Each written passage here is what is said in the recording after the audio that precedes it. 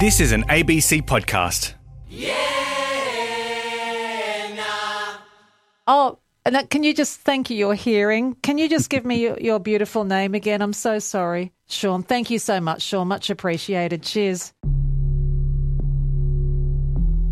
Memory is, like in a lot of parts of life, something for me I've taken for granted. Being able to look at things and remember things and to be able to access those moments and names. The joy of Olympics and Paralympic Games and Commonwealth Games and the like. When suddenly that's taken away, there was part of me thinking, what is happening to me? I've just been sent via text message 4 colour photos. I know that they're 4 outstanding Australian athletes. This has been with the questioning of, can I just identify them? That sounds a very simple thing to do when your life and work is all about sport. It makes me feel embarrassed because out of these 4 photos, I recognise them all. I know the sports. I just can't tell you their names.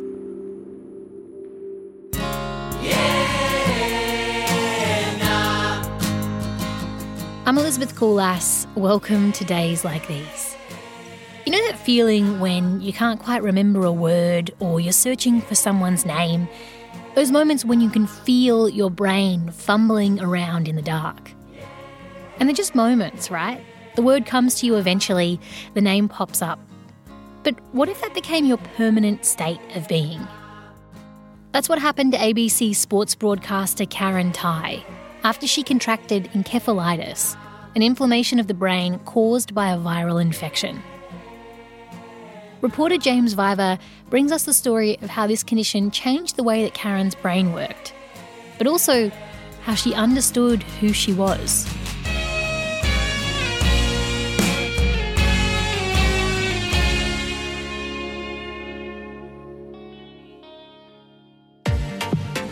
ABC Grandstand across Australia with Karen Tighe. And a big good afternoon wherever you are from our Grandstand studio. If you've listened to cricket on ABC Radio during an Aussie summer, then you've heard Karen Tighe. What an afternoon of cricket. A huge thanks to all of our commentary team. Being in the moment on air is exhilarating. Regular listeners will know one of my favourite parts of any weekend grandstand is to take you around the grounds. It gives me such great joy. She's the consummate broadcaster with a career's worth of experience and knowledge to rely on. If it's sport, Karen's covered it. But which team will the Scorchers take on? We will find that out on I started feeling a little strange. This is at the end of February 2020. So in terms of work-wise, we were getting into the last month or so of our national summer grandstand. Which is the second place Melbourne Renegades to take on the winner of that eliminator match, the Heat or the Strikers. I just woke up and I felt just a little strange. I was still fine. It wasn't nauseous, but I just couldn't eat. And I remember just feeling exhausted then, and I thought something's just not quite right. I've just got to go and lie down. I'm not feeling 100%. And so that Sunday, sort of late afternoon, in bed, I was there till Wednesday. Karen's husband, Glenn, was really worried. Wasn't like her at all. So he rang for a doctor. Apparently, and I don't remember this, he asked some questions and I couldn't give him the answer. Things like my date of birth, I think it was, and my address. Just some very simple questions.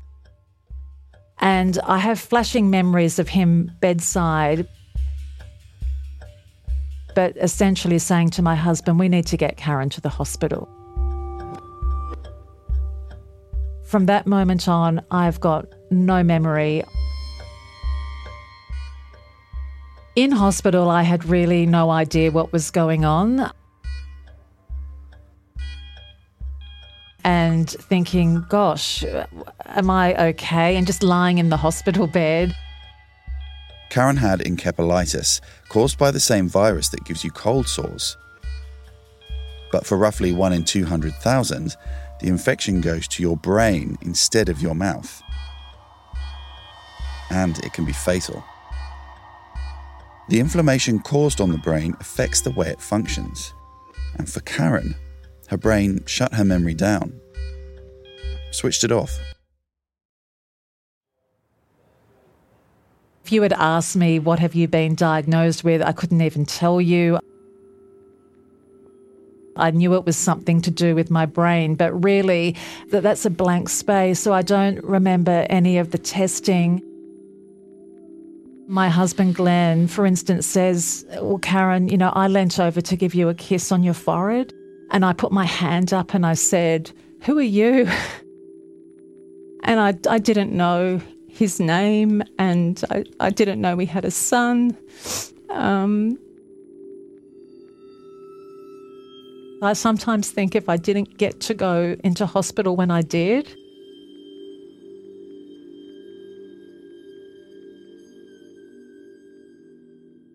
doctors got the infection under control, and after 10 days in hospital, Karen was just well enough to go home, though under close medical supervision.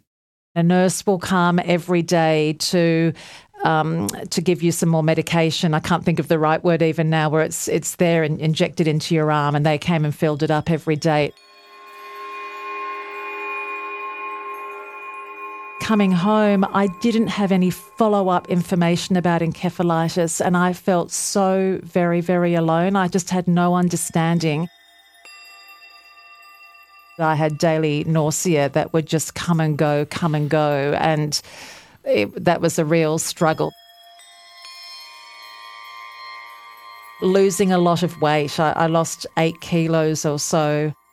I just lost hair on a daily basis. I just hardly wanted to touch my hair because it was just falling out.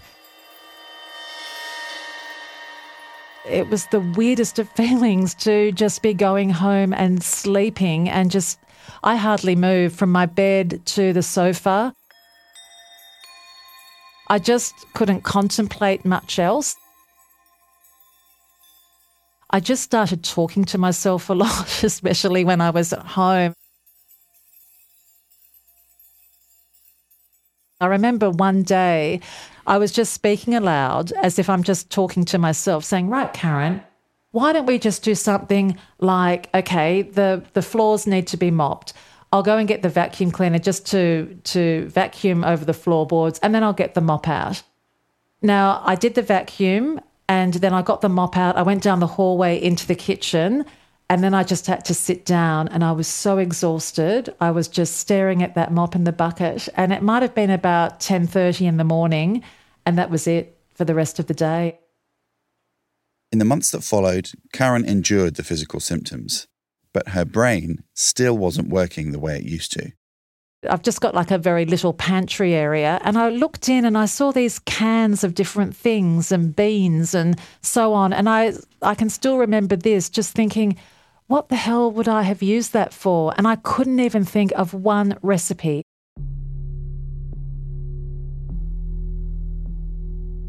And that's the weirdest feeling. I just had no understanding of what these things were in the pantry. So many names are like locked behind a door in a part of my brain. I recognise people and I know that I know who they are, but it's like these names are behind a door that for some reason we can't knock down, we can't find the keys for. And it's even not just names, it's a lot of descriptive words. And sometimes it's not until you start talking in conversation more that you realise what you can't access. Karen felt like her brain was controlling and restricting who she was. Her sense of, well, Karen. Feeling that the real me was getting pushed into like just one small part of my head over my left eye where the initial infection had happened. It was just getting harder and harder because there was all this force that was making me scared.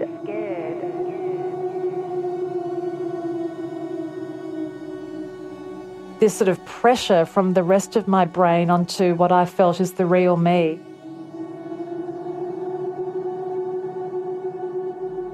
My brain was trying to enforce anxiety and extreme fear of just being by myself.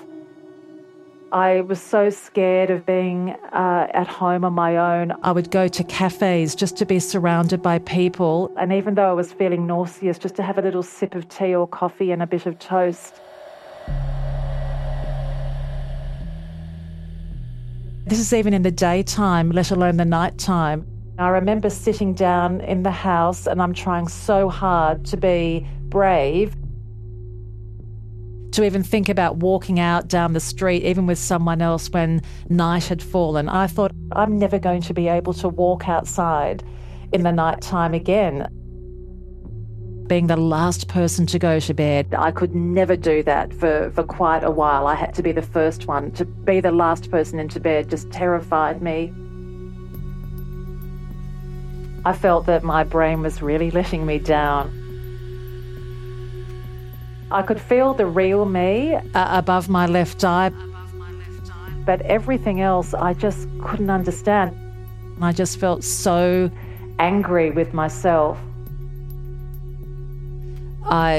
It's just when you feel out of control, and I just thought there's so much of me that would love to go back to work and just be a proper mum again and a wife. But ultimately, the doctors couldn't put an answer to my nausea, my loss of my hair, my absolute anxiety. Everything. Karen needed answers from her brain. Why was it doing this to her? When would it stop? So she began to apply her journalistic research skills on herself, trying to learn more about encephalitis. But it wasn't easy. Sometimes Karen would sit at the computer to search stuff, only to find she couldn't remember the words she needed to type. Other times she was just too tired to read and absorb any information. Although she didn't know it, what Karen needed was out there, buried on an encephalitis website. She stumbled across a piece of writing called A Letter from Your Brain. And so this is from the brain, and it says, "Please don't be embarrassed or feel guilt or shame because of me. We are okay. We have made it this far. If you work with me, we can make it even further. I can't say how far. I won't make any false promises. I can only promise you this, that I will do my best. Please go slowly when you start back trying to resume your life.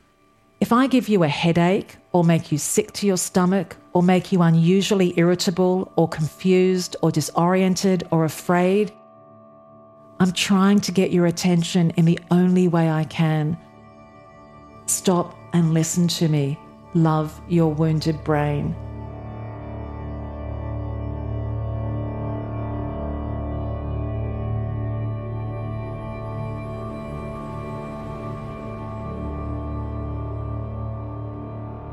I read, I reread, and it just gave me absolute relief. As sick as I was still feeling, as anxious as I was still feeling, that letter from your brain answered so many questions that the doctors at the time just couldn't. It just seemed to answer everything that I was feeling. I can't probably describe it well enough.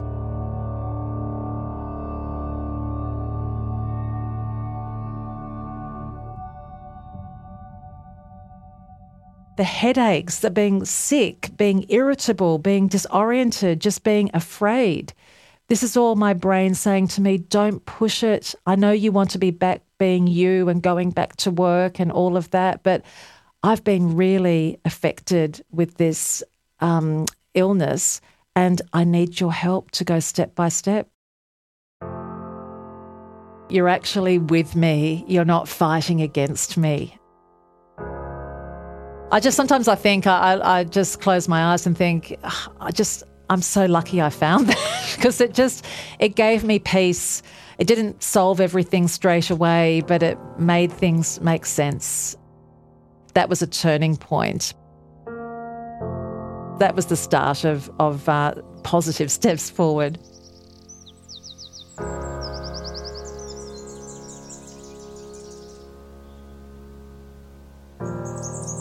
In the year or so that followed, Karen's recovery edged slowly onward, and life creeped back towards some normality.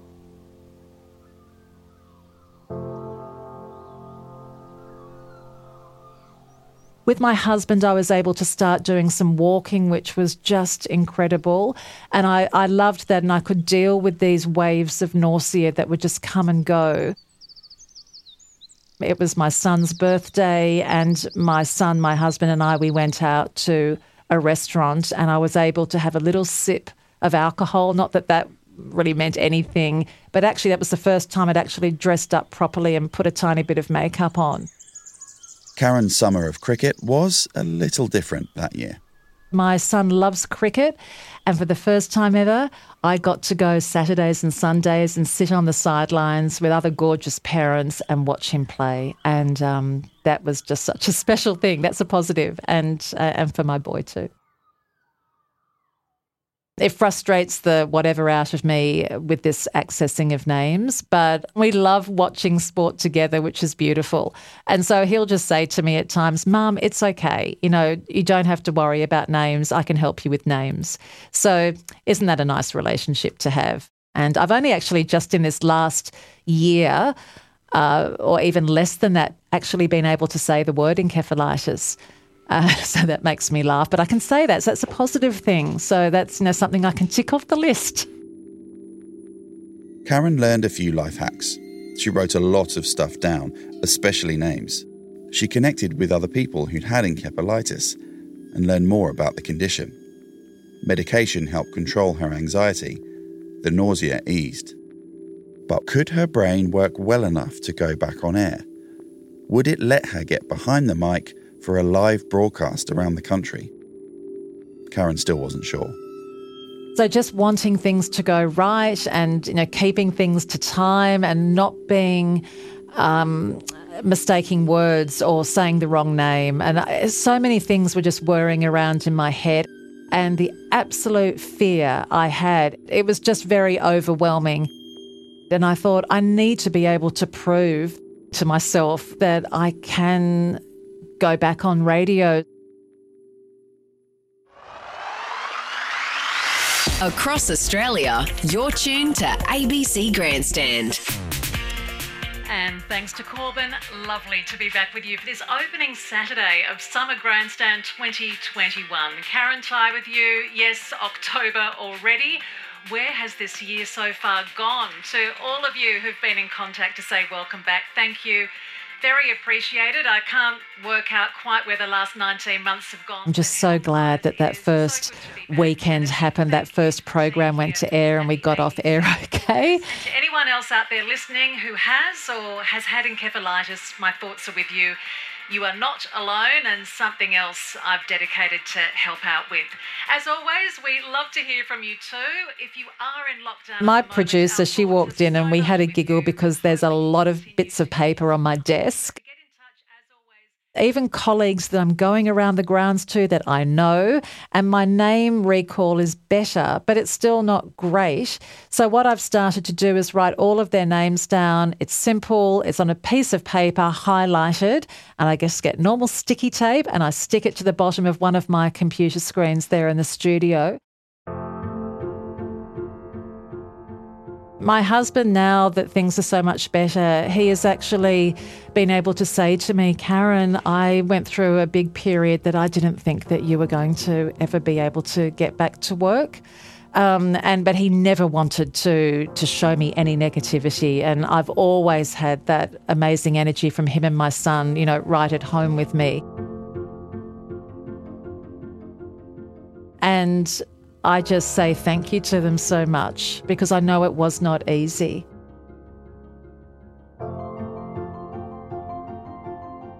They just did their best, and that's the strength of love. Karen now knows that during all that time in hospital, those days of being exhausted and anxious, that wasn't her brain fighting against her. It was her brain protecting her. It was on her side all along. She's also accepted that her brain may be helping her out on the memory front too.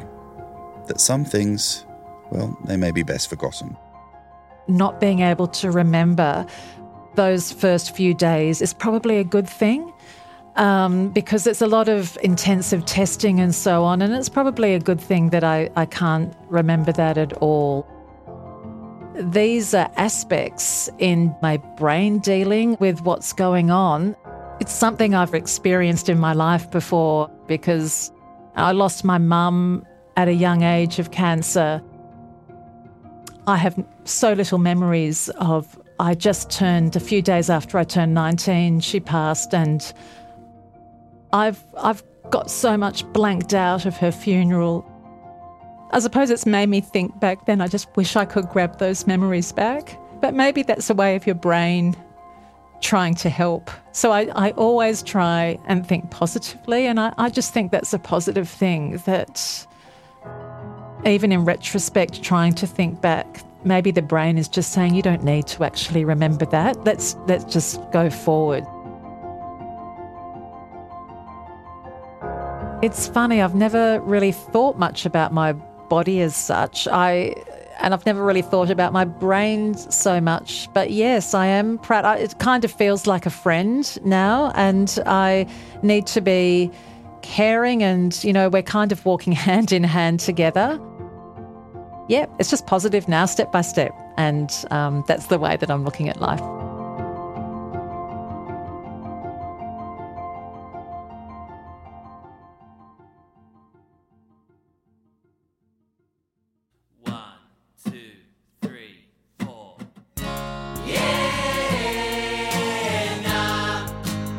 Today's story was reported by James Viver.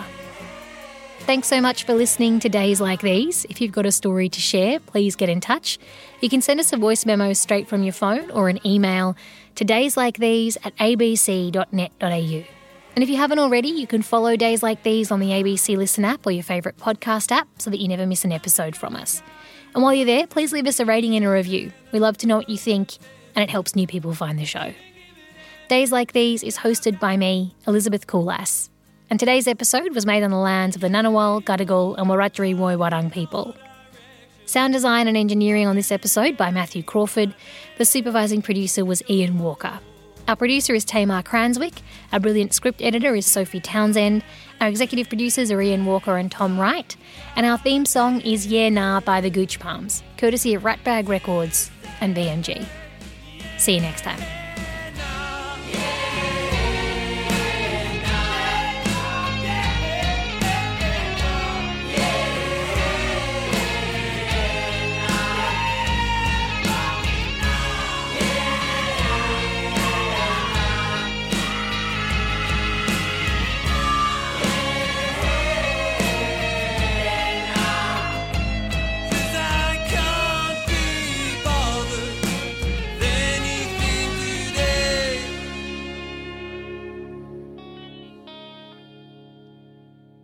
Next week on Days Like These, the defining story of Aidan Jones's life happened before he was born.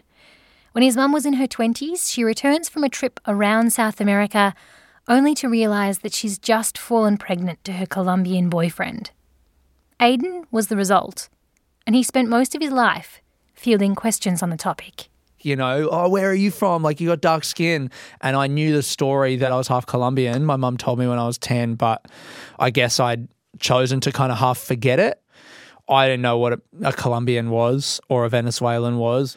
I had engaged the same level with the particulars of Latin American culture as the society around me.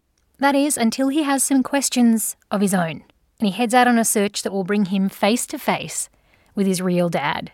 That's coming up next week on Days Like These.